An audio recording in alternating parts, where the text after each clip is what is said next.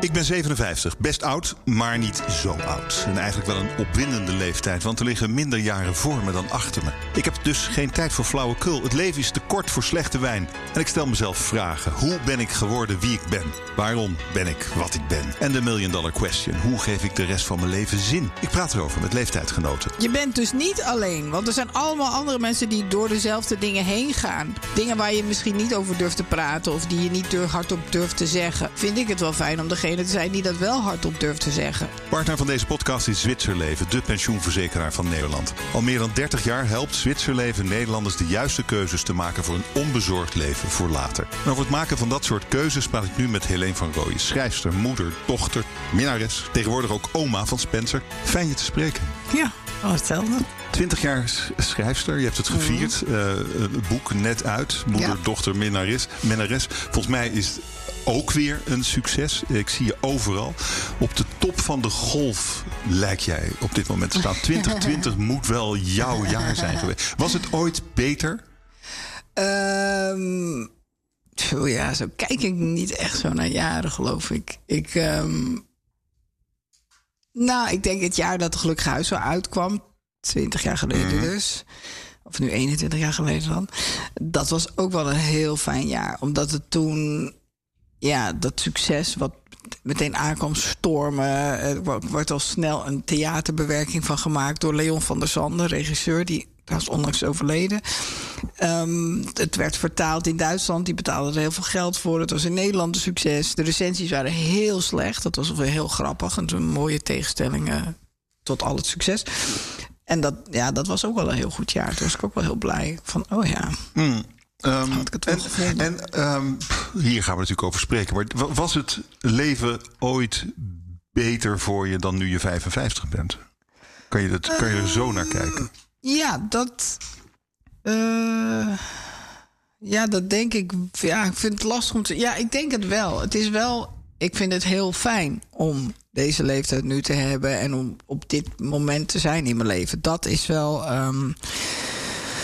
Hoe ga ik dat nog goed zeggen? Kijk, ik ben optimistisch van aard, dus ik geniet altijd wel van alle dagen, voor zover het kan. Dus ik ben niet. Ja, ik kan ook heel neerslachtig zijn, maar die tijden liggen gelukkig lang achter me. Dus ik ben wel.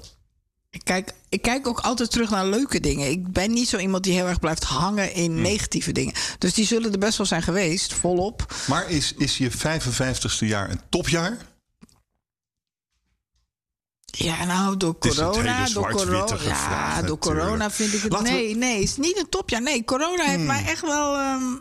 Dat heeft mij wel. Dat doet me. Nee, vind ik moeilijk. Ik vind het een moeilijk jaar juist. Ik ben eigenlijk in Spencer, dus het kleinkind, de kleinzoon, is echt het lichtpunt. Dat is ook als hij er niet was geweest, had ik het echt geen leuk jaar gevonden. Nee, ik vind het te zwaar. Ik vind het een zwaar jaar. Je zit op de top van de golf, zo beleef ik het. Helemaal niet? Zo beleef ik het helemaal niet. Ja, ik vind het heel schattig, maar het is niet zo. Nee. Nee, ik vind het een moeilijk jaar, ja, nee, het is. Mag ik je een stukje van een gedicht laten horen? Een gedicht dat het doet mij wat. En ik ben benieuwd wat het met jou doet. Het is van Dylan Thomas. Een dichter geschreven in 1951. Volgens mij, toen was hij 37. 2 jaar later ging hij dood. Onze leeftijd heeft hij nooit bereikt. Waaraan ging hij dood? Zelfmoord zeker? Complex, maar waarin drank een rol speelde, geloof ik. Maar luister naar Dylan Thomas. Do not go gentle into that good night. Old age should burn and rave at close of day. Rage against the dying of the light. The wise men at their end, no doubt. Zo gaat het nog even door. Okay. Het is, hij leest het hier zelf voor. Dat maakt het. Hij heeft een prachtige stem. Maar Rage Against the Dying of the Light gaat eigenlijk over. Ja, dat het is het einde van de dag. Het licht gaat weg. Dat is de dood. En de rage is het gevecht. Het zou kunnen zijn, is niet helemaal duidelijk of die hier misschien zijn vader oproept om zich niet te makkelijk over te geven aan de dood. Maar misschien heeft hij het ook wel tegen zichzelf. Ik weet niet precies. Mij doet het wat. Die rage against the dying of the light. Dat je nadert het einde. Ik ben 57. Nou, 20 jaar. Oké. Nou, ik hoop 30. Dat zou mooi zijn. Het gaat ophouden. Ik wil 100 worden. Dus ik moet nu zeggen dat ik wel over de helft ben. Maar Ja, zolang er nog mensen zijn van 110, denk ik toch, je weet het niet. Dat is de optimist in jou. Maar wat voel je bij deze zinnen? Ja, het is natuurlijk heel waar dat je blijft. Ik denk zolang je energie blijft hebben en houden, dat je dat altijd zal hebben. Je verzet je natuurlijk tegen de eindigheid. Maar voel je het nu al? Nee, omdat wat ik zeg, ik denk dat ik 110 word. Dus ik ben op de helft. Nou, nee, ik geniet nu, dat klopt wel wat je zegt. Ik geniet nu heel erg van wat er nu is en wat ik nu heb bereikt. En wat er allemaal. Weet je, ik weet dat ik een belachelijk goed leven heb. Ik heb geen geldzorgen. Ik heb hier een prachtig huis. Ik heb ook nog een appartement in Portugal. Dat is dus bezittingen. Maar ik heb vooral. Maar dit zit dieper. The rage against the dying of the light. Misschien. Maar dit is omdat ik er zelf zo mee bezig ben. Maar bij mij is het echt wel. Ik voel dit echt wel tot in mijn botten. Dat je aan het rage het houdt op. Dat heb ik helemaal niet. Ja, dat weet ik. Ik weet al lang dat het ophoudt, maar. Ja, maar dan ben ik meer in de zin van ik geloof het pas als het zover is. Ja, ik ben echt gezond. Dat is helemaal je belangrijkste bezit natuurlijk. Ik ben gezond. Ja. Ik heb niks. Ik heb geen klachten. Ja, ik heb echt niks. Nee, ik ook niet. Dan maak ik me geen zorgen. Ik ben misschien een zeurende man van 57. Misschien dat kan. Is dat het. Nee, maar het is toch, zolang je gezond bent van lijf en leden en alles kunt doen wat je wilt doen, dan is er toch nog helemaal niks aan de hand. Of je dan 55 bent of 25, ja. Oké, maar of het nou een topjaar is of niet, je staat er goed voor. Er is balans, er is liefde, je bent oma. Ja. Dat is wel natuurlijk het belang. Ja, niet oma, maar gewoon je familie, je gezin, de mensen om je heen. Ja, dat is natuurlijk mijn vriend. Weet je, dat is heerlijk. Dat daar rust is. Ik ga heel goed om met mijn ex. Heel goed met kerst hebben we een soort van toch nog met elkaar gevierd op onze eigen manier. Een soort van toch met elkaar gevierd op onze eigen manier. Laat ik hier niet over uitweiden. Het gaat allemaal goed.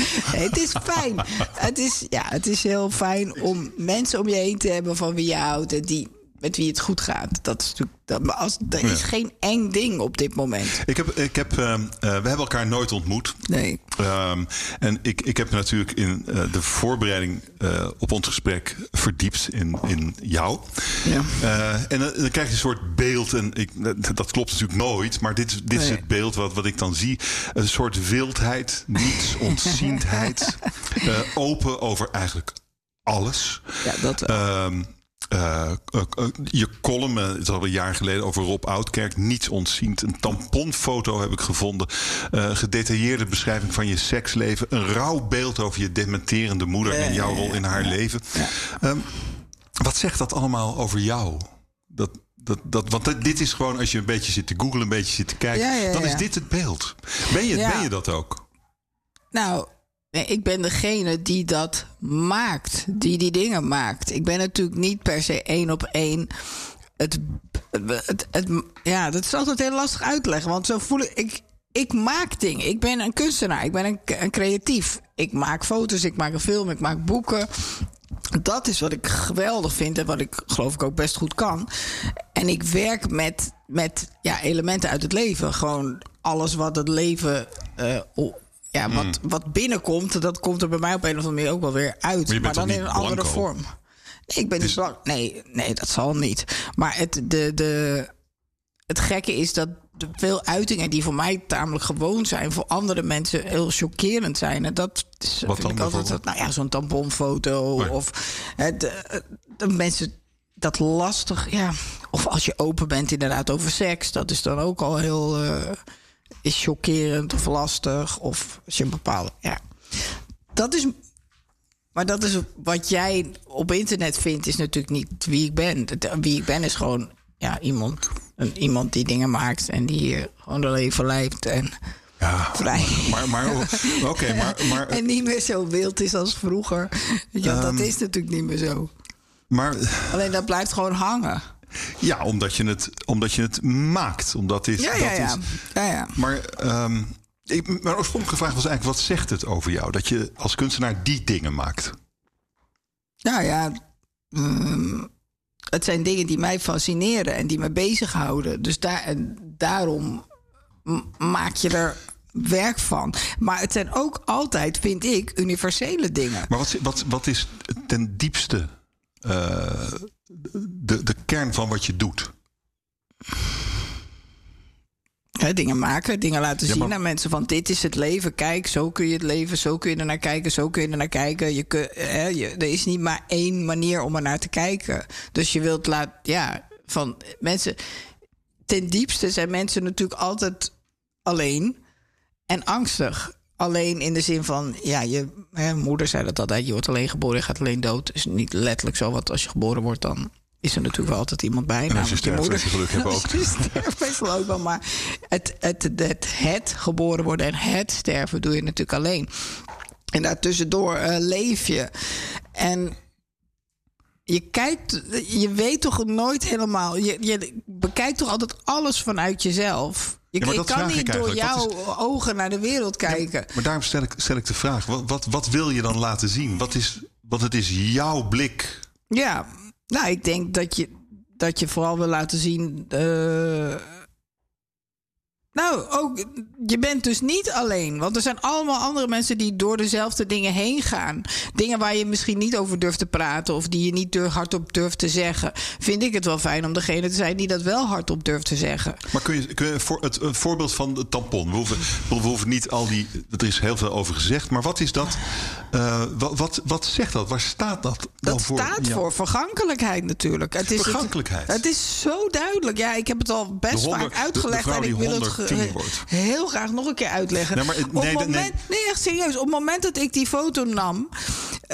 Het is sowieso onderdeel van een tentoonstelling. Dus het is niet alleen één foto van, ik heb deze foto gemaakt, bam, hier in je gezicht. Nee, het is een onderdeel van een tentoonstelling. Van zelfportretten. En dat ging over seks, over liefde. Dus seks versus liefde. Ging over licht versus duisternis. Dus zeg maar optimisme versus depressie. Het ging over vergankelijkheid. Wat natuurlijk de rode draad is. Wat jij ook zegt, we gaan allemaal toe naar het einde. Er is geen linksaf, rechtsaf of terug. Je gaat alleen maar naar de dood. Dat is nou helemaal de enige weg. En vergankelijkheid. Ik had op een gegeven moment een foto gemaakt. Want ik heb die tentoonstelling ook samen met een vriendin gemaakt. De documentairemaakster Vivi Visser. En ik had op een gegeven moment een foto gemaakt van mijn hand. Waar zo'n tampon gewoon een beetje aanbungelt. Gewoon een droge tampon, zeg maar. En zij zei, wat bedoel je daar nou mee? Ik zeg, nu, elke keer als ik met een tampon in de weer ben, denk ik, oké, dit kan gewoon de laatste keer zijn. Want ik was toen al, ik denk eind 40, ik weet niet eens precies, maar ik wist al, dit gaat eindigen. Er komt een moment dat je geen tampons meer hoeft te kopen en geen maandverband, dat je dat hele schap gewoon voorbij loopt. En toen zei ze, oké, maar dan moet je hem, zei ze ook, je moet hem dan wel uit je lichaam halen, want dat is dan wel de mooiste manier om die foto te maken. Ik zei, oké, dat heb ik gedaan. Het is ook helemaal niet zo'n vieze foto. Het valt reuze mee. Nee, maar dat is niet het. En inderdaad, ik zou hem nu niet meer kunnen maken. Al jaren niet. Tuurlijk niet. Ik word niet meer ongesteld. Dat is gewoon klaar. Betekent dat iets voor jou? Ja, het is het einde. In de zin van het einde van je vruchtbare periode. En dat is niet iets per se dat ik het super verdrietig vind. Maar het is wel iets wat je realiseert. Van oké, dit kun je is uitleggen voorbij. hoe je dat realiseert? Stel je even voor dat het... misschien werkt het ook zo met mannen. Ik weet het eigenlijk niet precies. Houd het een keer op met die erecties. Houd het gewoon een keer op van, oké, het lukt nu echt niet meer. Hoor je mannen ook zelden over praten. Maar dat zal vast het geval zijn. Stel je echt dat je weet, oké, dit is gewoon mijn laatste erectie. Hierna, het gaat niet meer lukken. Dan heb je toch ook, dat is toch ook een besef. Maar dat gaat dan misschien meer over seks. Ja, oké. Terwijl dit gaat over vruchtbaarheid. Maar het is, of je laatste orgasme, weet ik. Ja, dat is weer meer seks. Bij mannen hangt het dan meer seks. Maar het is meer, voor mij maakt dat ook niet zoveel uit of het nou seks is of vruchtbaarheid. Het gaat over de vergankelijkheid. Je gaat toch, jouw haar is grijs. Dat wordt nooit meer bruin. Blond was het. Oh, blond. Nou, nog erger. Ja. Nee, maar snap je? Dat zijn toch markeringen? En als je voor de eerste keer ongesteld wordt, dan is het nu een soort van, weet je wel, dat moeders doen, dan is het iets bijzonders en iets leuks. Oh, we gaan een taartje eten. Nou, je bent nu echt een vrouw. Maar dat einde, dat is een soort diffuus moment van, zoek het maar uit. Je hoort niemand daarover. Houd gewoon een keer op. Nee, je viert het ook niet. Dus voor mij is het En ook mooi om dat op die manier te markeren. Niet dat dat de laatste keer was, want dat weet je natuurlijk niet precies. Maar het was wel een van de laatste keren. Vergankelijkheid. Ja. Ik heb ook jij bent bipolair eigenlijk, hè? Ja, dat zeggen ze, ja. Dat weet ik niet. Want officieel wel. Je hebt er hier en daar wel dingen over verteld. Het bipolair, dat gaat natuurlijk over hele diepe dalen en hoge pieken. Dat is denk ik ook om jezelf enorm ergens in te kunnen verliezen. Ja. Het is wat vroeger manisch-depressief was. Ja. Dat is nu bipolair. En wanneer ontdekte je dat je dat had? Dat je eigenlijk een beetje kortsluiting kon krijgen? Nou, na mijn eerste psychose ontdekte ik dat natuurlijk. Toen is die... en dat is eigenlijk pas laat, want toen was ik al 28. Dus het is ook... Ik ben niet een zwaar geval van bipolair. Het is wel handig, omdat ik ben echt wel bipolair. Ik heb ook op een gegeven moment gedacht van... nou, ik ben het niet meer, ik ben genezen, ik ben klaar. Maar dat schijnt toch niet echt zo te werken. Is het een voordeel of een nadeel? Het kan een voordeel zijn, het kan een nadeel, het kan allebei zijn. Ja, het heeft mij denk ik wel geholpen in mijn creativiteit. Ik denk dat die creativiteit, dat lichte manische, dat helpt wel als je dingen moet snel verbindingen leggen in je hoofd. Ja, ik denk dat dat wel heeft geholpen. Maar het heeft ook nadelen. Zeker depressieve periodes zijn echt niet leuk. En ik denk als je het veel zwaarder hebt dan ik het heb, dat het ook echt lastiger is. Ik hoef geen medicijnen te slikken. Dat is niet om het onder controle te houden. Dus voor mij is het nu gewoon rustig. En waar sta je nu op de balk? Op de wipbalk? Nee, ik ben heel goed gebust. Ik ben blij. Is dat... maar dat is natuurlijk sinds ik heb 2 uit 3 keer een psychose gehad. 1 keer dus gedwongen opgenomen. Dat was bij de eerste. Dat was het heftigste. Dat moet je wel enorm schrikken als je dat realiseert. Daar moet je ook echt wel... Daar ben je niet 1, 2, 3 vanaf. Dan denk je niet... Dat duurt echt voordat je dat sowieso hebt verwerkt. En voor je dan... dan snap je oké. Dus en voor je die angst kwijt bent... dat het nog een keer kan gebeuren. Dat duurt wel even. Maar... dat is wel zo lang geleden dat nu niet meer voor mij speelt. Ik weet het nu te goed.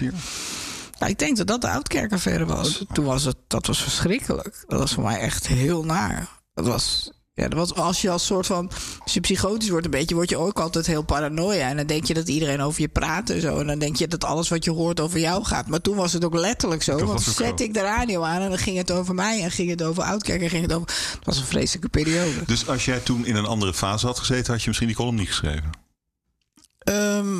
Nee, die column komt niet voort uit een psychose of zo. Die column komt echt voort uit wat er die avond gebeurde... en hoe hij toen was. En hij... Ergens wilde hij het. Hij legde het gewoon bij mij neer. Ja. Van dit moet gezegd worden. Alleen hij had niet gedacht dat het zo zou aflopen. En dan ben je eigenlijk zo kwetsbaar. En dan gebeurt er zoiets waardoor alles wat je zou kunnen fantaseren werkelijk blijkt te gebeuren. Ja, dat is vreselijk. Oké. Ja. Maar het is ook mooi, dacht ik, om je te kunnen verliezen. Ja, zeker.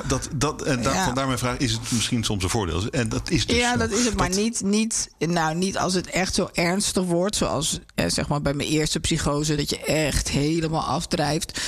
Het enge is, het begin is een soort van euforisch. Dan krijg je een soort euforisch gevoel. Je slaapt niet, weet je wel. Het begint altijd met niet slapen. Ik heb geloof ik 3 dagen niet geslapen. Je gaat helemaal malen. Je denkt dat je Jezus bent en je denkt echt van alles. Maar dat ontspoort zo dat je er echt weinig aan hebt. Ik bedoel, als je echt ontspoort, daar heb je niks aan. Dat is alleen maar echt naar.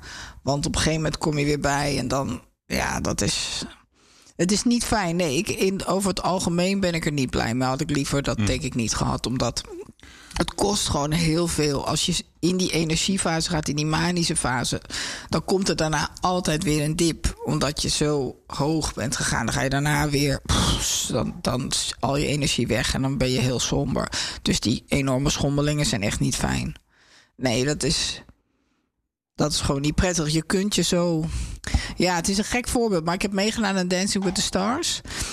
En alles, ik ben heel rationeel. Ik weet precies dat het tv is, dat het niet echt is, dat het helemaal niks uitmaakt. Maar je stort je daar dan zo vol in. En het ging zo slecht. Het was zo naar. Nou, ik was ik zat er echt heel erg doorheen. Ik wilde eigenlijk gewoon stoppen met het programma. Ik wilde eruit. Ik zei, ik wil gewoon nu stoppen. Nou, dat mocht niet. En gelukkig ben ik er als eerste uitgegaan. Dus dat was wel heel fijn. Maar het was vreselijk. Ik had toen echt weer... En dan voel je je van... Oh ja, ik heb die hersens. Oh, kut. Waarom heb ik dat? Weet je wel, dan is het echt niet leuk. Want je kan het niet echt uitzetten. En het moeilijke is dat je dus weet dat je weet dat het niet echt is. Weet je wel? Dat het gewoon je hersens zijn die een loopje met je nemen. En die het groter en zwaarder en moeilijker maken dan het in werkelijkheid is. Want het is in werkelijkheid niks. Het is echt een amusementsprogramma. Het gaat helemaal nergens over. Dus dat weet je met je verstand. Maar je hoofd is gewoon er zo ingegaan. Ja, dat het je echt zoveel verdriet doet en moeilijk is en zwaar is en je voelt je ellendig. Maar omdat je het weet, voel je je nog ellendiger, want je weet het is niet eens echt. En nog voel ik me zo ellendig. Dus dat is heel verwarrend en heel vermoeiend vooral. Ja, dat was echt vreselijk. En ik lag er dus als eerste uit met mijn danspartner. En die keer kwamen ook mijn dochter kwam kijken. En haar vriend en zijn zoontjes. Dus wat toen, zeg maar, allemaal bonuskleinkinderen waren. En die waren helemaal van, oh, spannend. En we hopen dat je doorgaat. En we hopen dat je doorgaat. Ik zei, jongens, als ik eruit vlieg, is het feest. En als ik doorga, nou ja, dan is het misschien ook feest. Maar iets minder. Maar elke uitkomst is goed. Maar het liefst vlieg ik eruit. Nou, was lastig aan ze uit te leggen, maar ze begrepen het wel. Dus dat was, ja. Maar ook dat is dus zachter geworden in de loop der jaren? Ja. Nou, we hebben wel een paar punten aangeraakt, maar als je overal kijkt, hoe is het dan om 55 te zijn?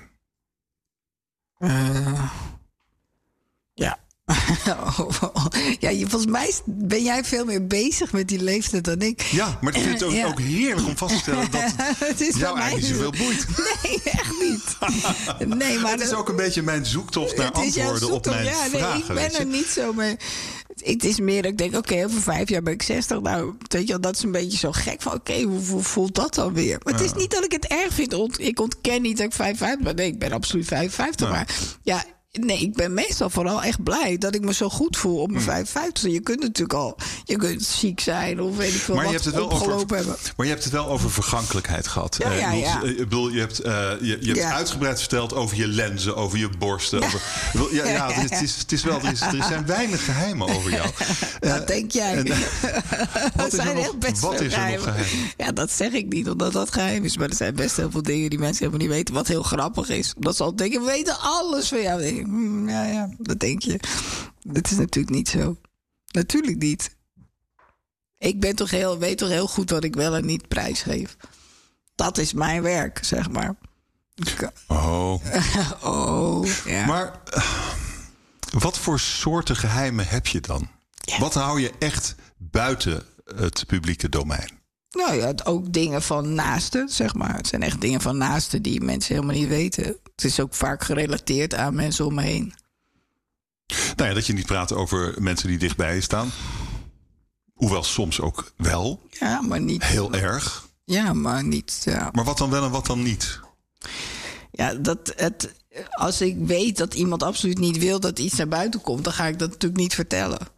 Dus dat maar het gaat over andere mensen. Ja, over anderen, maar wel kan ook in relatie tot mij zijn, ja. Het is ingewikkeld, hè? Nou, nee, eigenlijk niet. Ik vind het wel verrassend dat het zo gepland is en zo doordacht. Maar natuurlijk, dat kan toch niet anders? Ja, ik eet een bonbon, dus als het heel raar klinkt, dan is dat een snack. Nee, ja, uiteraard. Oké, maar we hadden het over vergankelijkheid. Alles is doordacht, toch, wat ik doe. Je denkt toch niet dat ik gewoon maar random dingen de wereld in gooi zonder erover na te denken? Dat kan toch niet? Nee, dat denk ik niet. Maar dat het zo precies afgebakend is, dat vind ik ook moeilijk om te begrijpen. Je vliegt toch af en toe wel ergens uit de bocht. Ja, maar dat was vroeger meer dan nu natuurlijk. Dat zal nu niet meer zo gauw gebeuren, omdat ik wel ouder en wijzer ben. Ja, dat leer je wel in de loop der jaren van oké, je wil gewoon niet ellende veroorzaken. Wat had je dan niet gedaan? Liever niet gedaan? Nou, die outcare-column had ik absoluut liever niet gedaan. Maar vooral omdat dat ook helemaal niet de bedoeling was. Ik had hem liever helemaal niet ontmoet, zeg maar. Dat was nog beter geweest. Maar dat is dat zure, omdat hij mij echt opzocht. Ik ging met Tom Egbers een borrel drinken. Mm-hmm. En hij sloot zich gewoon bij ons aan, ongevraagd. En ging daarna oreren. Nou, de rest is geschiedenis. Maar ik zal daar niet op te wachten. En dat is dan een soort spijt van leed toegebracht aan iemand? Nee, hij heeft het leed toegebracht aan zichzelf. Echt. Ik had het liever niet gedaan, omdat ik niet, helemaal niet de persoon wilde zijn die dat... Uiteindelijk wilde ik niet de persoon zijn die dat naar buiten bracht. Maar hij wilde wel dat het naar buiten kwam. Nou, en dat is het lastige. Dat het bij mij is neergelegd, terwijl hij dat zelf deed en wilde. Ja, maar goed, je had het niet op hoeven schrijven natuurlijk. Het is al jaren geleden. Laten we het hebben over nu. Want vergankelijkheid en schoonheid ligt dicht bij elkaar. Je bent een aantrekkelijke vrouw. Nou, was je altijd een aantrekkelijke vrouw? Nee, zeker niet. Nee, toen ik jong was ik echt een lelijk eendje. Dat is heel grappig. Ja, ik heb hele grappige jeugdfoto's. Ik was echt niet knap. Nee. En is dat de reden dat je nu wel knap bent? Nou, nee, zeker. Nee, ik denk, een bril, een beugel, tanden, haar, weet je wel. Dat heb ik ook geleerd, dat er een maakbaarheid is.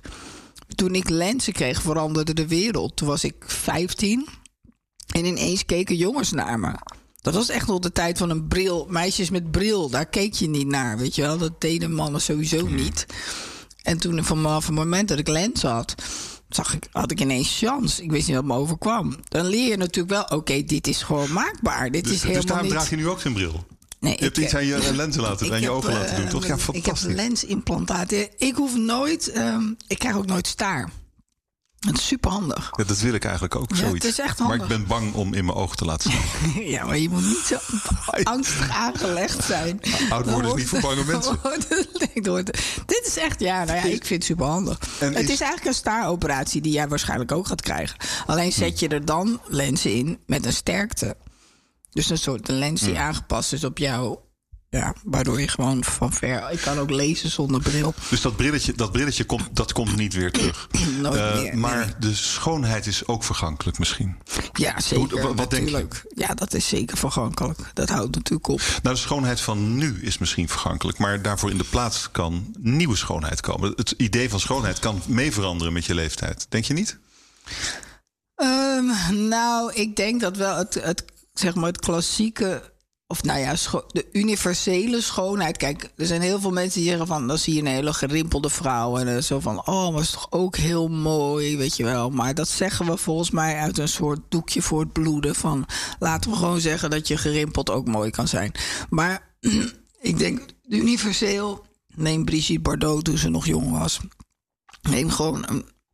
Sowieso is jeugd... mooier, omdat het gladder is, energieker. Er zit een soort belofte nog in. Er zit dat blozende in. Ja, natuurlijk is dat mooier. Weet je wel, ga even nu in een verzorgingshuis rondlopen... en kijken wie je zou willen versieren. Nou, dat zijn toch meestal de verpleegsters en niet de bewoners. Weet je, ik vind niet dat we daar ook niet zo krampachtig over hoeven te doen. Het is gewoon zo. Hoe kijk je dan naar je eigen veranderende schoonheid? Ja, we gaan het allemaal meemaken. Ja, ik ben altijd erg van...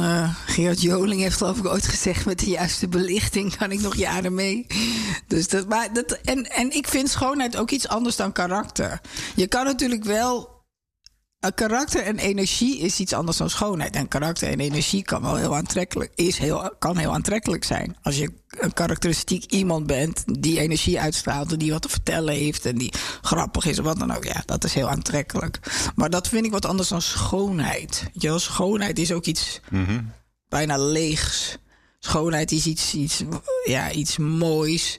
waar je van alles op kan projecteren. Terwijl karakter en energie is iets heel anders. Want dat is veel meer de persoon. En ik denk, zolang je de persoon goed kan zien... natuurlijk is dat mooi. Maar dat is mooi. Misschien heb ik een andere definitie van schoonheid. En dat is dan meer karakter, ja, natuurlijk. Ja. Dat snap ik wel. Ja, en mijn karakter, daar heb ik niet zoveel twijfels over. Toch dat gaat nog wel even mee. Maar je speelt natuurlijk ook met je eigen uiterlijk. Ja, het is een deel van, misschien wel van wat je doet, van je werk. Ja. Om te zijn zoals je bent. Ja. Nou ja, dan gebruik ik me... Ja, dat wel. Maar in die self-made tentoonstelling...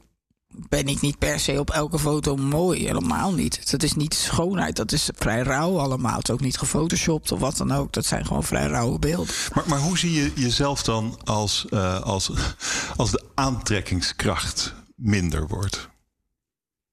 Ja, maar als dat al zo is, denk je dat zo is al zo natuurlijk. Als ik over straat loop, dan er zijn niet veel bouwvakkers die nog fluiten, zeg maar. Als ik dat wil, dan moet ik echt wel moeite doen.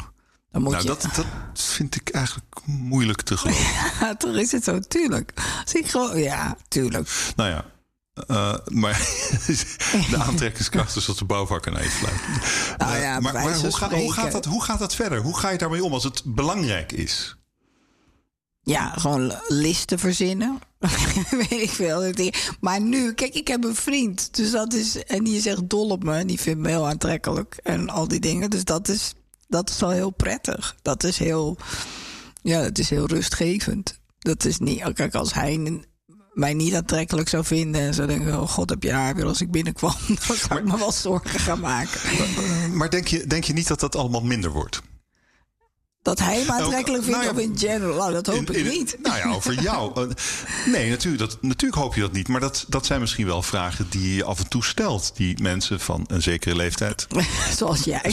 Zoals ik en jij ook. Die 2 jaar, dat is het. Die 2 jaar is de kloof tussen ons. Maar dat vraag je je dan toch wel een beetje af. Wat als het minder wordt? Wat als seksualiteit minder wordt? Ja, ik weet je... Ik heb altijd wel, we cross that bridge when we get to it. Als het minder wordt, dan moet je daar weer een oplossing voor verzinnen. Nou, ik denk eigenlijk, het wordt al minder, maar je merkt het niet. Nee, maar ik heb wel echt een jonge vriend. Dat scheelt natuurlijk wel. Hij is 22 jaar jonger? Ja, soms 21, soms 22. Op dit moment is het 21 nou jaar. Ja. Hij is 34. Nou ja. Wat is hij nou? 34. Nou ja. Ja. Wat scheelt dat? Ja, nou ja, een jongere partner. Het is ook totaal niet alsof ik daar op zoek was. Of het is gewoon zo gebeurd, dus dat is toeval. En gelukkig, hij is niet heel jong in de zin van jong. Hij is wel hij is 34. Nee, maar wel een volwassen man. Maar ik zoek eigenlijk naar wat het voor jou betekent. En een beetje het licht van ons gesprek net over. Ik denk wel energie. Hij heeft natuurlijk nog veel energie. En dat vind ik fijn, want dat heb ik ook. Dus in dat opzicht is dat heel prettig. Het is een energiek iemand die heel enthousiast. En dat is prettig. Het is niet iemand... Kijk, als je samen oud bent, kan je ook samen indutten, zeg maar. En dat gebeurt niet echt, gelukkig. Dus ik denk dat je wel... Ja, en wat is jij dan indut? Ja, kijk, als ik indut, dan dut ik in, hè. Dan zien we dat. Dan is dat zo. Ja, ik geloof dat ik me best daarbij neer zou kunnen leggen. En als het dan voor hem niet meer zou werken en het over zou gaan, ja, dan gaat het over. Ik heb heel erg het juist heel veel doen, dingen ontdekken, intense ervaringen zoeken. Om maar niet in te dutten. Ik ben daar wel bang voor. Ja, maar jij denk ik ook. Maar ben je daar heel overdreven mee bezig? In welk opzicht doe je dat dan? Ik geloof niet overdreven. Maar wat doe je dan? Van, ik ga dit doen, want ik ben bang om in te dutten. Wat concreet? Wat voor dingen doe je dan? Ik ga een nieuwe taal leren of ik ga gitaar leren spelen of ik ga... Nou, nee, dat niet. Maar wat zijn het voor dingen? Ik heb een ander baantje. Ik was bij BNR, had ik een leuk programma. En nu ben ik bij 538. Dat is toch wel voor veel mensen een rare manoeuvre. Omdat 538 is hitradio. Mm. En dat is iets totaal anders dan de zakelijke radio die BNR is. Ja. En ik vond dat mij enorm stimuleerde. En ik maak allerlei podcasts over van alles. Ik ben een jaar of 12, 14 gaan jagen. Ik heb daarin een nieuw facet van mezelf ontdekt. Ik heb zelfs een keer ayahuasca gedaan. Dat deed me helaas helemaal niets. Wat is dat? Dat is een drankje wat je drinkt en dan komt de moeder van het oerwoud naar je toe. Had ik goede verhalen over. Het deed mij helemaal niets. Bracht me wel een soort van kalmte en rust die ik ook interpreteerde als nou, dan doe ik alles goed. Maar ik ben er niet zeker van of dat werkelijk de boodschap was. Maar ik vind wel... ik geloof dat ik wel probeer om mezelf te blijven vernieuwen op een of andere manier. Nieuwe mensen te vinden. Nieuwe inzichten op te doen. Ik geloof wel dat het is. Dat is dan mijn manier om niet in te dutten. Nou, ik bedoel, jij schrijft een fantastisch boek. Dat is veel spannender, denk ik. En misschien is dat het wel wat voorkomt dat je indut. Nou, ik wil wel dingen blijven maken. In dat opzicht, ik ben niet zozeer bang om in te dutten, maar ik denk dat ik wil wel productief blijven. Dat staat voor mij. Ik wil projecten hebben waar ik mee bezig ben. En met dit komende jaar ben ik ook aan het nadenken. Oké, wat gaan we doen? Weet je, ik wil met mijn dochter dan een boek schrijven over bevallen in Nederland. De bevalcultuur in Nederland. Dat zij natuurlijk net bevallen is. Dus dat is de bevalcultuur. Ja, we hebben nu de thuisbevalling op werelderfgoed gezet. Dat vind ik best een ding. Oké, is dat nou? Moeten we daar heel trots op zijn? Dat wij nog steeds heel primitief bevallen. Want je kan beter naar het ziekenhuis gaan, bedoel je? Nou, het is natuurlijk altijd veiliger. Maar ook in het ziekenhuis is het niet per se altijd veilig. En we hebben best een heel raar systeem in Nederland als het gaat om bevallen. En dat vind ik heel interessant om daar eens echt in te duiken en te gaan vergelijken met andere landen. Hoe doen ze het daar? Want dat is het gekke van bevallen. Er is geen standaard. Er is geen wereldstandaard. Kijk, als jij kanker hebt, dan behandelen ze dat in elk land ongeveer hetzelfde. Maar als je bevalt, het is natuurlijk geen ziekte, maar het is wel toch ook weer iets medisch. Is er niet een standaard van hoe je behandeld wordt? Dat is in elk land anders. Ik heb een heel interessant gesprek gehad met een gynaecoloog, of hoogleraar gynaecologie, Bas Veersema. Ook voor het boek wat ik heb geschreven voor moeder, dochter, minnares, zit daarin deels. En die zegt, het is zo gek eigenlijk. En hij is daar al zijn hele carrière natuurlijk mee bezig. En een gek voorbeeld, inknippen. In Engeland knippen ze naar links in Amerika naar beneden, richting je anus. En in Nederland dan naar rechts, geloof ik. Kan het rechts of links, kan ook andersom zijn. Maar in ieder geval, in elk land doen ze het anders. En waarom, weet niemand. Het is gewoon cultuur. Nou, het is toch raar dat een medische handeling, dat cultureel bepaald is. Dat is best gek. En we weten ook niet of het een het voordeel heeft ten opzichte van het ander. En dat is met heel veel dingen zo. In Brazilië krijgt geloof ik 80% van de vrouwen een keizersnee. In Nederland maar 17%. En dan roepen wij sowieso, wij doen het beter, want wij hebben minder keizersnedes. Maar is dat zo? Het is nooit uitgezocht. Het is nooit vastgesteld. Dus er zijn heel veel dingen nog soort van schimmig. In Nederland is het ook nog steeds niet zo dat er in elk ziekenhuis 24/7, als er bevallingen plaatsvinden, een anesthesist, een kinderarts en een gynaecoloog aanwezig is. Dus daar moet je ook maar net geluk hebben. Dat is best triest. Je bent hier al. Ik ben hier al ingedoken. Oké, het boek is ook al bijna klaar, denk ik. Nou, dat nog niet. We gaan er wel mee aan de gang. Maar dit is mooi, toch? Ja, maar dit is, en het leuke vind ik ook, jezelf fris houden, jezelf prikkelen. Het borduurt ook weer voort op de gelukkige huis. Want in de gelukkige huis zit een hele lange bevallingsscène. Het is ook altijd grappig dat mensen bij mij altijd de associatie seks hebben, terwijl ik ook echt over heel veel andere dingen heb geschreven, zoals de gelukkige huis. Het is natuurlijk helemaal niet toevallig dat mensen die associatie hebben. Dat houden ze vast. Ja, omdat je het deel maakt van je publieke Heleen. Ja, maar ook heel veel andere dingen die ik ook interessant vind. Over je nieuwe boekje. Ik heb het gelezen. Er staat een gedicht in over de zelfmoord van je vader. Jij was 13, hij 56. 1 jaar ouder dan jij nu. Jij schrijft dan: je zelfmoord heeft mij gedefinieerd. Je afwezigheid heeft mij gedefinieerd. Hoe dan? Totaal. Ja, heel erg, denk ik. Ja, hoe dan? Dat kan je niet eens in 1 zin zeggen. Je bent natuurlijk. We hebben veel meer zinnen. Ja, je hebt het feit dat iemand ervoor kiest om niet bij je te blijven, terwijl je een kind bent en je wel echt nog een vader nodig hebt, zeg maar. Hoewel die al redelijk afwezig was bij leven. Maar ja, dat definieert je wel. Dat je toch veel meer het gevoel hebt dat je er alleen voor staat. Dat je voor jezelf moet zorgen. Wat deels ook goed is. En mijn moeder hamerde ook altijd op onafhankelijkheid en zelfstandigheid. Dus op zich is dat niet verkeerd. Maar dat maakt ook wel. Ja. Je kan je niet eens echt voorstellen hoe het zou zijn om echt te steunen op iemand, omdat hij er niet is. Dus dat ken je niet van wat een vader dan is. Weet je wel, wat voor andere mensen een vader is. Dat heb ik niet. Dat ken ik niet, dat gevoel. Dat begreep ik helemaal. Maar hoe het je gedefinieerd heeft, hoe het tot vandaag misschien nog in je doorwerkt.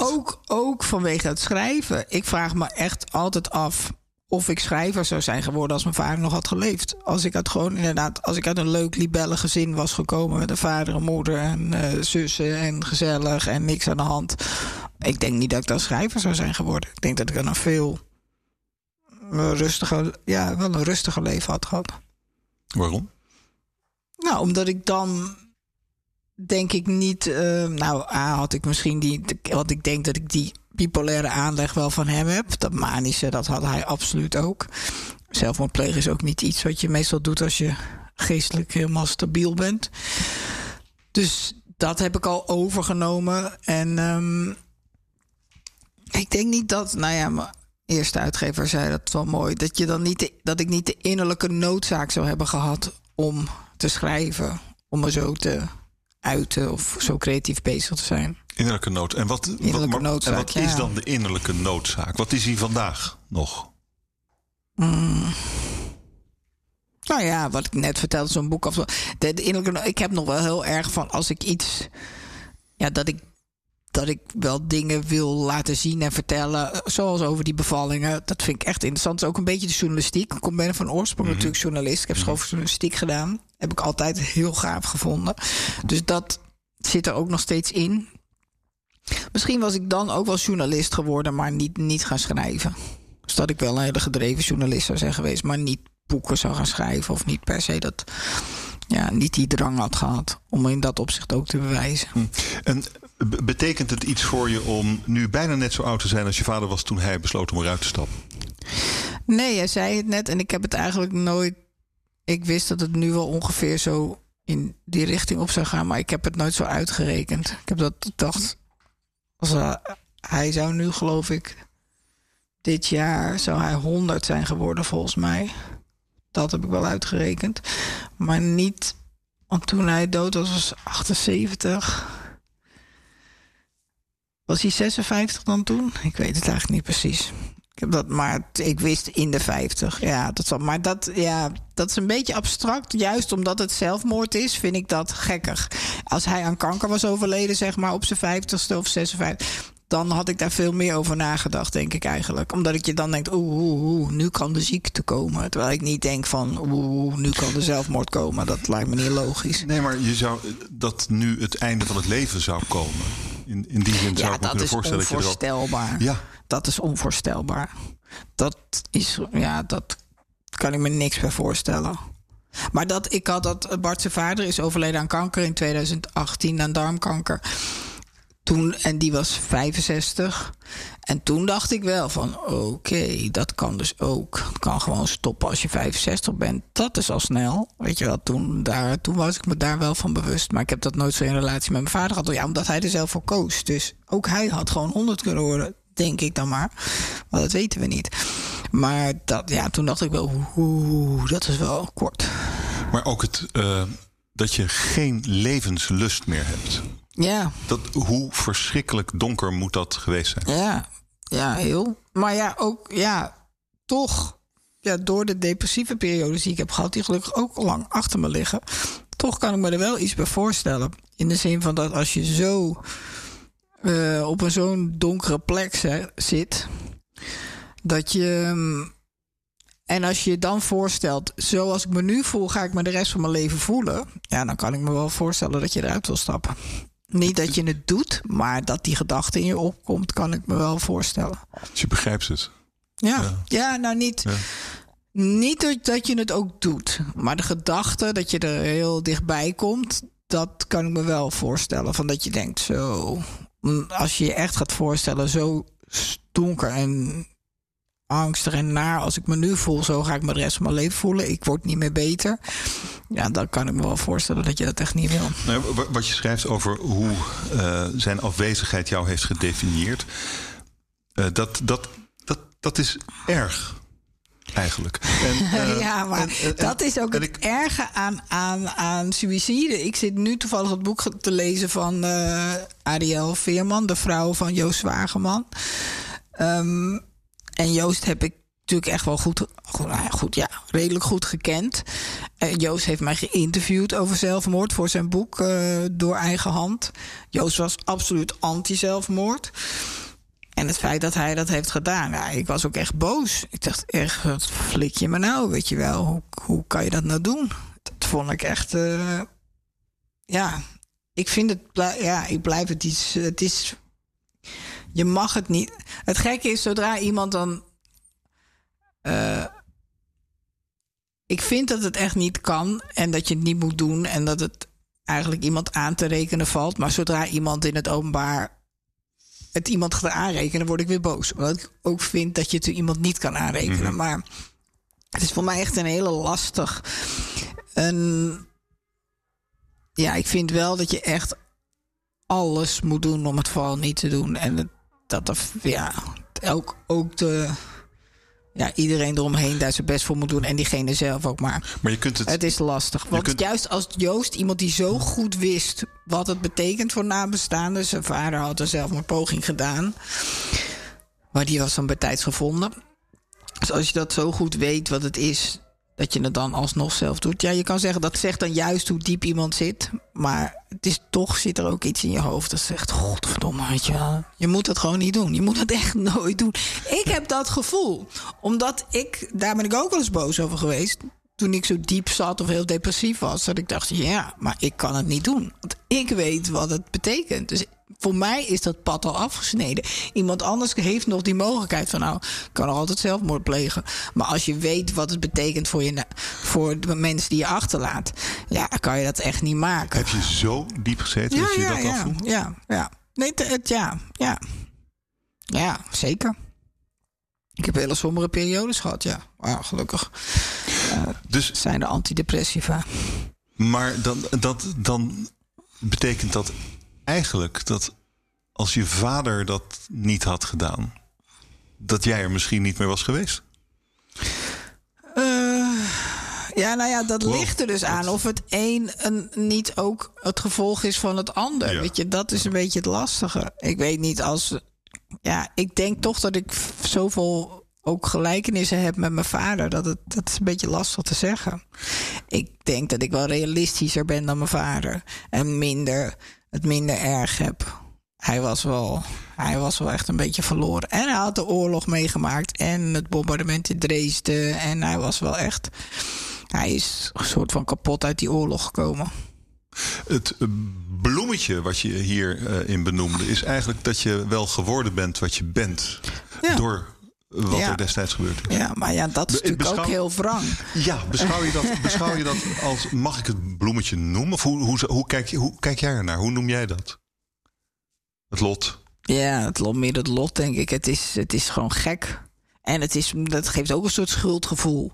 Want liever, ik bedoel, als ik het had kunnen ruilen, gewoon een vader en een moeder die nog leven, en al het succes niet, maar wel gewoon ouders die nog leven en een gewone jeugd. En ook voor mijn zus veel gewoner en normaler. Dan had ik dat natuurlijk absoluut gekozen en niet het succes. Heb jij ook het gevoel dat je zijn keuze goed moest maken in je eigen leven? Nee. Je hebt al de hele tijd, zeg je, hoe belangrijk het is met je familie. Het is zo uitgesproken, zo nadrukkelijk. Dat heb ik wel heel sterk, maar ik weet niet of ik dat iets goed maak of zo. Het is meer iets wat ik heel belangrijk vind. Wat misschien bij mij nog belangrijker is dan bij anderen. Maar de meeste mensen vinden hun familie toch wel uiteindelijk het belangrijkste. Gelukkig. Nee. Kantelpunten in je leven. Dit was waarschijnlijk wel de grootste. Ja, zeker. Ja, waren er andere bepalende momenten?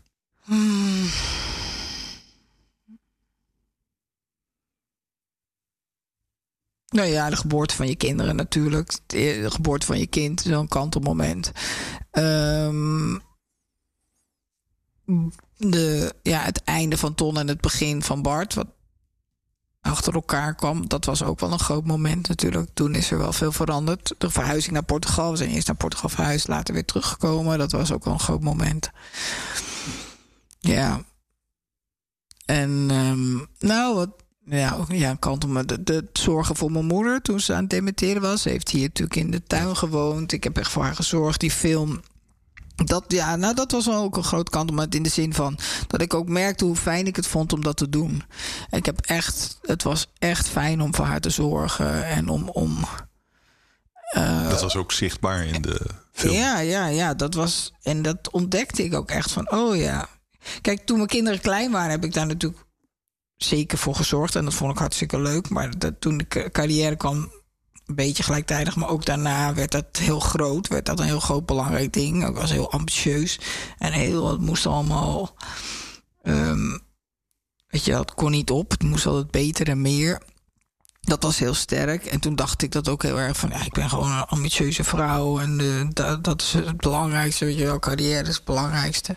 Niet dat het gezin niet belangrijk was, maar ik dacht dat loopt gewoon vanzelf wel door. En dat heb ik nu echt minder. Ik vind mijn carrière zeker nog belangrijk, maar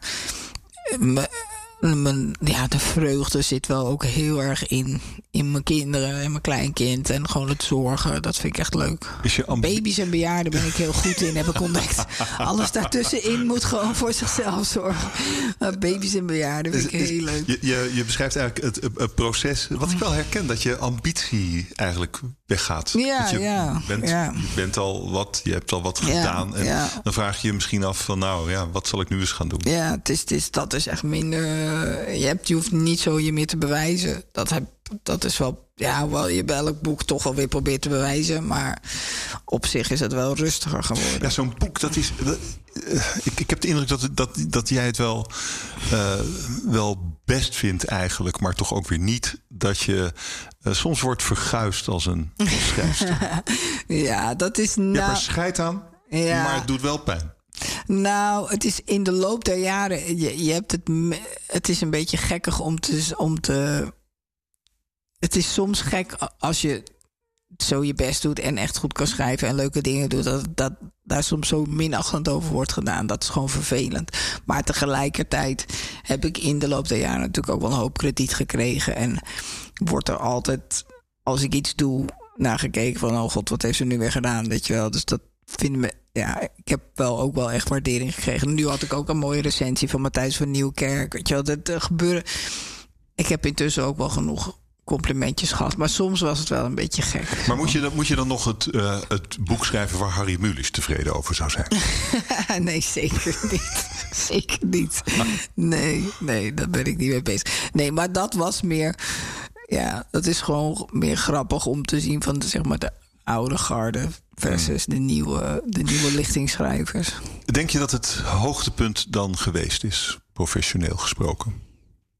Of moet het nog komen? Ja, nou, ik wil natuurlijk altijd zeggen, nee, dat moet nog komen. Maar ik denk dat realistisch gezien dat het wel al geweest is. Ik denk dat dat erg moeilijk is, omdat nog. Misschien komt er nog wel. Er zal nog zeker wel iets komen, maar ik weet niet. Ja, ik vraag me echt af of dat. Eigenlijk gek genoeg. Gelukkig Huis was natuurlijk echt een huge succes. Ik heb een aantal romans geschreven waar heel veel om te doen is geweest, waar ik heel blij mee ben. Seksdagboek was grappig genoeg ook echt een onverwacht succes. Op mijn uitgever zei, hij zei, het is dat jij het wil schrijven, maar je wel succes. En dat deed het heel goed. Het was grappig genoeg heel leuk. En de film over mijn moeder is ook. Die heeft de beste recensies ooit gehad, zeg maar. Beter dan al mijn boeken bij elkaar in Nederland dan. Dat is. Alfa, kom. Nu ziet ze een hond lopen. Alf, kom. Nou, moet even gezegd worden, dat begrijp ik. Nee, dus dat. Dat is ook wel. Dat is een soort van geestig. Dan schrijf je, weet ik veel, 15, nou, toen denk ik 18 jaar. En dan maak je een film wat je nog nooit hebt gedaan. En je pakt een camera en je zet hem neer. En eigenlijk, ik deed maar wat. En dan is dat ineens. Dat was echt een groot succes. In de zin van ook met recensies en publiek. En nog, want nu als mensen me alsnog zien, ik krijg nog heel vaak berichtjes van, oh, zo mooi, zo prachtig. En wat een mooie film. En dan heb ik zelf al zoiets van, oh ja, die film, ja. Dus het is altijd voor mij gek als het voorbij is. Weet je, het is, als je het maakt, dan ben je er natuurlijk helemaal druk mee. En dan breng je het naar buiten. En dat is gaaf. En nou ja, dan moet je nog harder werken. Want dan moet je altijd allemaal interviews geven. Wat ik niet per se... maar het is de... Oké, dankjewel. Ja, niet zo leuk. Nee, dat is minder. Maar dit is altijd ook zo grappig. Dat mensen altijd zeggen van... Oh, je geniet. Ja, dat ze denken dat ik zo van die aandacht geniet. Terwijl dat echt gewoon niet zo is. Ja, ik doe het en ik doe het met verven. Ik ben heel blij dat wij met elkaar spreken. Ik vind het heel erg. Ik vind het een leuk gesprek. Maar ik ook. Je kan ook nee zeggen natuurlijk. Je kunt je gewoon terugtrekken. Ja, kan ik het doen. Ja, weet ik. Ik doe het wel... Dat is gek. Ik doe het met verf en ik doe wat er moet gebeuren. En als ik het eenmaal doe, vind ik het ook altijd wel leuk. Weet je wel, dan is het leuk, is het gezellig. Maar dat is niet voor mij waar het om gaat. Nee. Van, leuk, dan kan ik straks weer 20 interviews geven. Yeah! Ja, natuurlijk is dat niet leuk. Maar het is wel, wat wel interessant is dat ambitie dus ophoudt. Tenminste, ik herken het. Ik hoor het jou zeggen. Ja. Het is niet meer zo belangrijk. Nee, het is minder belangrijk. Het is niet dat het ophoudt. Nee. Het is niet dat je denkt... het richt zich anders misschien. Het is anders. Het is anders. Het is niet dat je minder je best doet voor je werk. Ja. Dat is het niet. Want wat je maak je natuurlijk met net zoveel passie. Alleen het is niet meer zo gericht op... Kijk, ik weet niet. Het is anders. Maar andere energie. Oké. Maar wat wil je nog? Wat wil je nog doen? Wat moet er nog echt gebeuren? En dan, we hebben het over de film of over het project Bevallen in Nederland gehad. Ja. Nou, dat vind ik dan nog wel een beetje werken, misschien zelfs een beetje in het verlengde nog van wat je doet eigenlijk. Maar wat zou nou iets zijn, iets nieuws, iets totaal nieuws, wat je nog zou willen doen? Ja, dat is een hele lastige vraag. Ik weet het niet zo goed. Als geld geen rol speelt. Het maakt allemaal niet uit. Je kunt doen wat je wilt. Waarschijnlijk kun je ook doen wat je wilt. Dus wat zou je dan gaan doen? Ja, het is lastig. Ik heb niet echt één ding. Meestal komt het vanzelf op. Op een gegeven moment voel je vanzelf... Oké, net zoals seksdagboek. Op een gegeven moment wist ik... dit boek moet ik schrijven. Het boek wat ik net heb geschreven, het verhaal van Fadiva was, de vriend van George Michael, het hele lange verhaal wat achterin staat, moest ik er schrijven. Ik wist, dit moet ik gewoon schrijven. Dat nu die bevalling voel ik echt ook wel het vuur van oké, hier moet ik induiken. Ik weet niet of er per se iets anders is. Ja, er is nog één verhaal, maar dat kan ik nog niet vertellen. Maar dat zit wel in mijn achterhoofd van... Dat ga ik waarschijnlijk nog wel een keer schrijven. Maar dat kan je niet vertellen vanwege de concurrentie? Nee, zeker niet de concurrentie. Maar vanwege zeg maar mensen om je heen. Maar... dit is weer zo... je kunt een prachtige rookgordijn opgooien. Ja, goed, dit is een geheim. Dit is een geheim. Ja, dit is een geheim. Als de mensen om je heen in het geding zijn... kan je het eigenlijk niet schrijven. Ja, ik moet het zo gaan schrijven... dat die mensen helemaal buitenschot blijven. Dan wordt het misschien minder interessant. Dit is je puzzel. Ja, dit moet ik gaan oplossen. Maar ik denk wel dat ik dat nog ga schrijven. Maar het is niet... Vertel nou wat het is. Ja, dat kan ik niet zeggen. Maar als het... Heeft het leven zin? En zo wat is dan de zin? Ja, het heeft altijd zin in relatie tot anderen, denk ik. Je geeft dat jij er bent en dat hoop je dan... dat het leven van anderen ook leuker maakt en beter te verdragen. Ik denk wel dat je aanwezigheid zin heeft voor anderen. Voor jezelf op zich heeft het natuurlijk geen zin. Dat is ook een heerlijke vaststelling eigenlijk. Ja, het is toch zo. Ja. Heb je gemiste kansen te betreuren, foute afslagen? Je noemde er alleen die column. Maar misschien wat grotere dingen.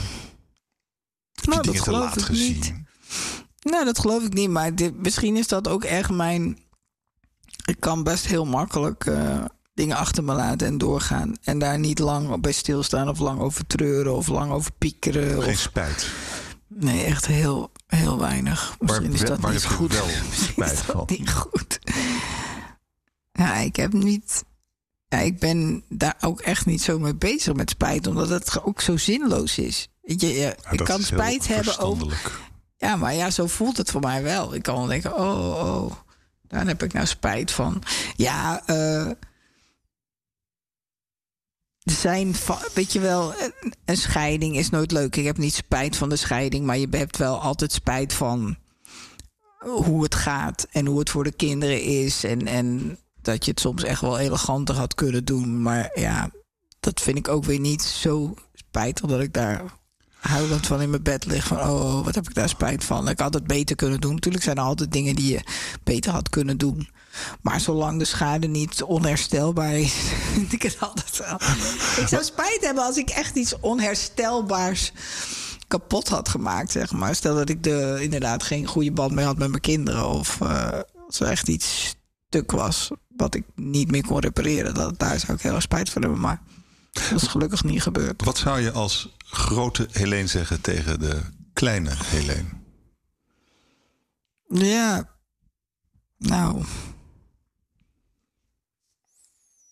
ik denk dat het voornaamste is wat ik heb geleerd in het leven, en dat zou ik haar dan ook vertellen, dat altijd alles een fase is. Altijd je kan inderdaad heel erg wegzinken in iets en denken, oh god, of het is heel erg, of het is heel geweldig, of het is heel dit of heel dat, maar het gaat altijd weer voorbij.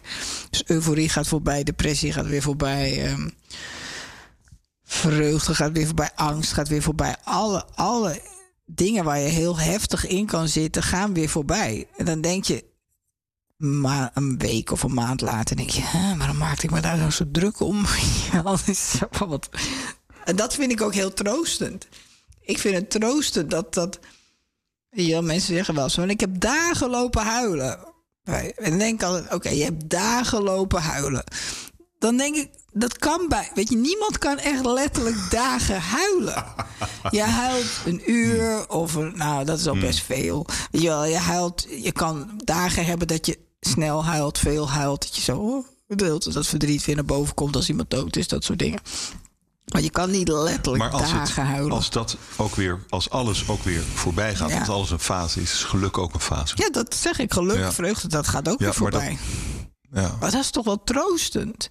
Ik vind dat juist een rustgevende gedachte. Want ook waar jij zo bang voor bent om je, weet ik veel, allemaal te verliezen of niet meer de passie te hebben of niet meer.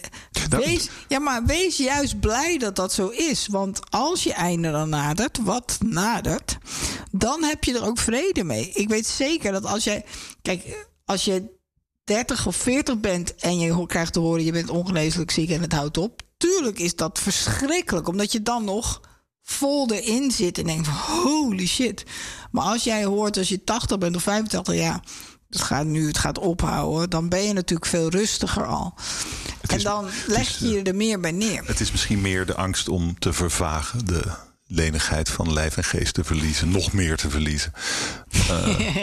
Ja, maar dat is toch, ik vind dat juist wel fijn. Ik vind het juist fijn dat het, die levensloop, dat ik zou echt niet de hele tijd 20 willen zijn. Zo vermoeiend. Ik ben wel blij dat het rustiger wordt. Ja, dat heb ik ook wel. Het past toch ook bij je hoofd, zeg maar.